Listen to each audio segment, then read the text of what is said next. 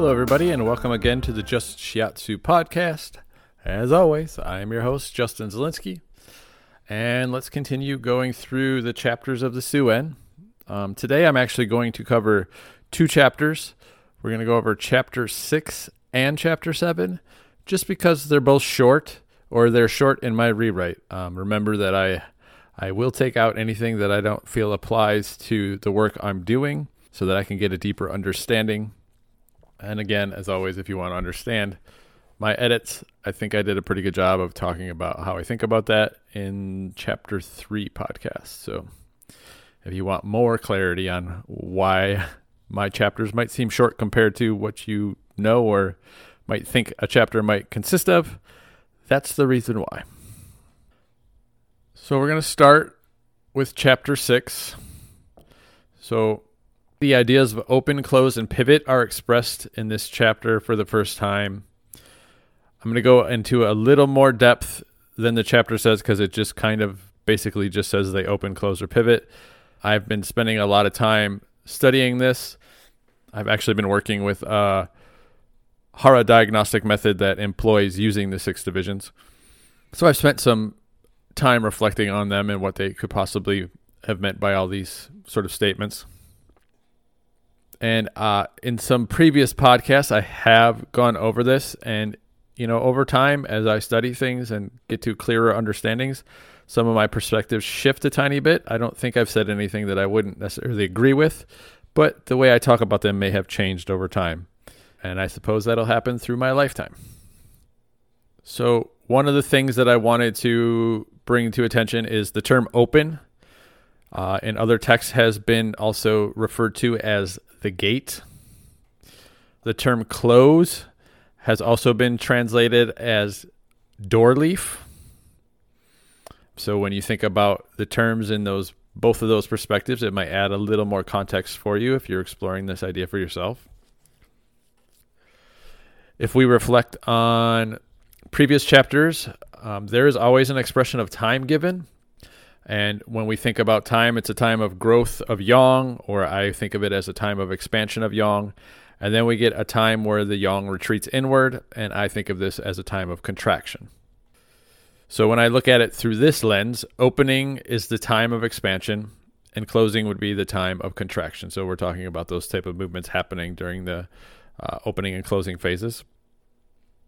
And then this can even be backed up by going back to a reference from Chapter 4 where they talked about the expressions of yang. So if you remember, they had this time they called the yang movement in a yang time and a yin movement in a yang time. And what they were talking about was the expansion of yang during the time that the sun's up, and then the contraction of yang as the sun starts to decline actually in the sky, meaning that we're also the yang energy in us is declining as well. When I think about the idea of the pivot, I have been exploring it as an idea of the space that organizes these movements. And then this gives us 3 distinctions of yang movements. And this also applies for the yin phases. So they're going to talk about a yang and a yin phase, each having these 3 movements in them. The other thing is that this chapter is shorter, but as always, short doesn't mean it's not important or dense. One thing is, as this is an audible form, you can lose some of the same sort of reflection you might have while reading something. So just keep that in mind as you listen. It's easier for our minds to trail off on ideas while listening to somebody else talk. So it might be worth multiple listens, or it might be worth purchasing a translation so that you can study these ideas a little deeper for yourself. And also you'll get other commentators' ideas on these as well, besides mine. There is a whole section in this chapter that I removed. They give all these complex ideas of locations of specific things in the body, but what they're trying to get at is a little unclear in the text, or the translation I was reading at least. So for that reason, I took them out because I couldn't make 100% sense of them. And I don't think it loses anything from what's being said. It was just more examples to highlight an expression they're making.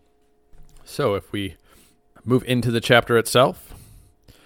So the chapter starts, I have been told that heaven is yang, the earth is yin, the sun is yang, and the moon is yin. The months can vary in days, but a year constitutes 360 days, and man agrees to these truths. Now there is a yang and yin of heaven, and in man we have 3 yang and 3 yin. Why are these not the same? As for the yin and yang that are in agreement with man, these can be counted by their association of yin and yang, which equals 10. If you start to mix these associations in reference to each other, then it will grow exponentially, reaching over 100, then 1,000, then 10,000. These interactions are countless, encompassing every possible movement that can be achieved. Even though it can be countless, the essential principle is one. Heaven covers all life, and the earth provides for them. The yang qi provides living beings with the proper qi. The yin is in charge of sealing the yang, and thus is its protector, and in this way its ruler. The yang is the energy that moves the body and allows it to remain healthy, and so is called the proper qi. So they came to life through spring, they grew through summer, they are collected in autumn, and they are stored away in winter. If the regularity of these are lost, then the 4 seasonal qi of heaven and earth are obstructed. This is why the changes of yin and yang can be known in man. They have been observed and quantified. I would like to hear about the division and the unity of these 3 yin and the 3 yang, and how they are different but the same when talking of the 3 yang vessels. The Ta Yang is the opening, the Yang Ming is the closing, and the Xiao Yang is the pivot. These yang channels cannot work independent of each other. When working in harmony, following the proper ways, they are like one yang movement. So in the division and unity of the 3 yin, the Tai yin is opening, the Zhui yin is closing, and the Xiao yin is the pivot. The 3 yin channels cannot work independent of each other. When working in harmony, following the proper ways, they are like one yin movement. With these divisions of yin and yang in mind, it is understood that they continually move endlessly. This is a repeated transmission which never ends. It is the blending of both together that allow life. It takes the qi inside along with the physical nature of the body to interact together. This is the only way a life can be complete. That is the end of chapter 6. So moving into chapter 7. Some important concepts to think about as I read this very short rewriting for me. There is definitely an importance stressed on the stomach's involvement in health.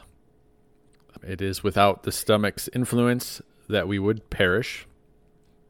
So this lets us know that the renewal from qi from the food we eat is very important for us to sustain life. One of the criticisms with the Suen is that sometimes people say it is a little too focused on the stomach and spleen as foundational life movements. The other statement in this chapter that I really found important is the statement to have faith in the diagnosis, and that doubt can be a strong component to not getting a proper diagnosis. For me, as I use Hara diagnosis, this means I don't doubt the method. And as I said, I have been working with a new sort of Hara diagnosis. And when I do doubt my expertise in understanding that, the outcomes do actually hold worth. So this is one of those statements that holds true to the real experience, at least for me. That's partially why I love these texts, right? They have all these hidden gems in them that when applied to life, or you examine your life through them, you go, wow, there's some real deep meaning there that has some truth to it. Some of the edits for this chapter. So in this chapter, there was a very specific style of pulse diagnosis given. And since I have no interest in learning classical pulse diagnosis or any pulse diagnosis, I do have faith in the Hara diagnosis I use.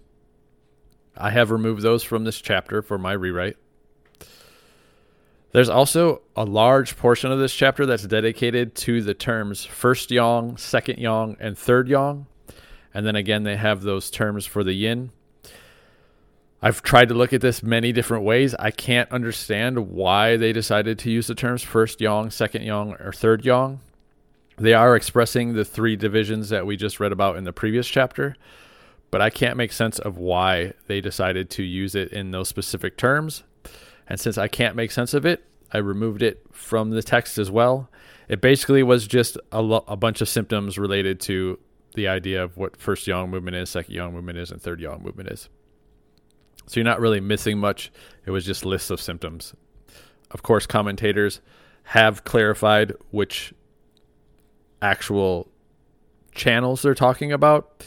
I didn't feel like it really brings anything to the chapter besides just memorizing some lists of symptoms. So after all those edits, it really leaves a tiny short chapter for me. And it's making just some simple statements about diagnosis. So these are the fundamental ideas that I thought were expressed in the chapter. So for my rewrite, it starts, man has 4 measurements and 12 channels. The 4 movements correspond to the 4 seasons. The 12 vertical channels correspond to the 12 months. The movement in the vessels may be yin or yang. If one understands the nature of yang, one has to understand the nature of yin. If one knows the yin, one also knows the yang. As for the so-called yin, these are the true qi of the yin organs. When they appear without yang or stomach movements, this indicates that death is imminent. As for the so-called yang, this is the yang qi of the stomach. One should take care to become familiar with yin and yang. One should not pre-plan a course of treatment. Have faith in the diagnostic method. This stops deliberating with uncertainty. This tells the truth of the situation.